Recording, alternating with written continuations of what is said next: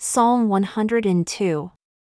A prayer of the afflicted, when he is overwhelmed, and pours out his complaint before the Lord. Hear my prayer, O Lord, and let my cry come unto you. Hide not your face from me in the day when I am in trouble. Incline your ear unto me. In the day when I call, answer me speedily. For my days are consumed like smoke, and my bones are burned as a hearth. My heart is smitten and withered like grass, so that I forget to eat my bread. By reason of the voice of my groaning, my bones cleave to my skin. I am like a pelican of the wilderness. I am like an owl of the desert. I watch and am as a sparrow alone upon the housetop.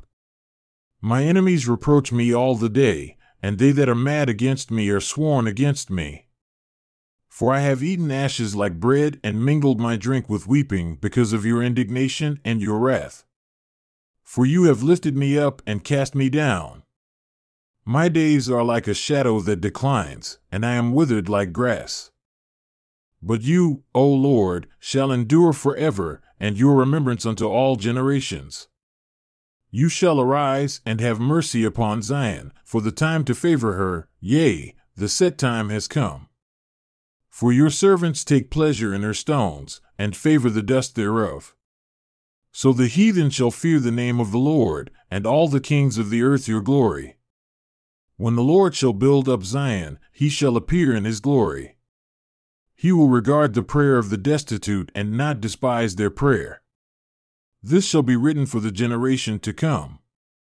And the people who shall be gathered shall praise the Lord, for he has looked down from the height of his sanctuary.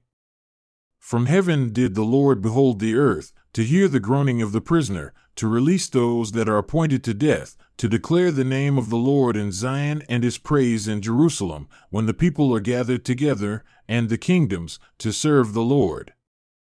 He weakened my strength in the way, he shortened my days. I said, O my God, take me not away in the middle of my days. Your years are throughout all generations.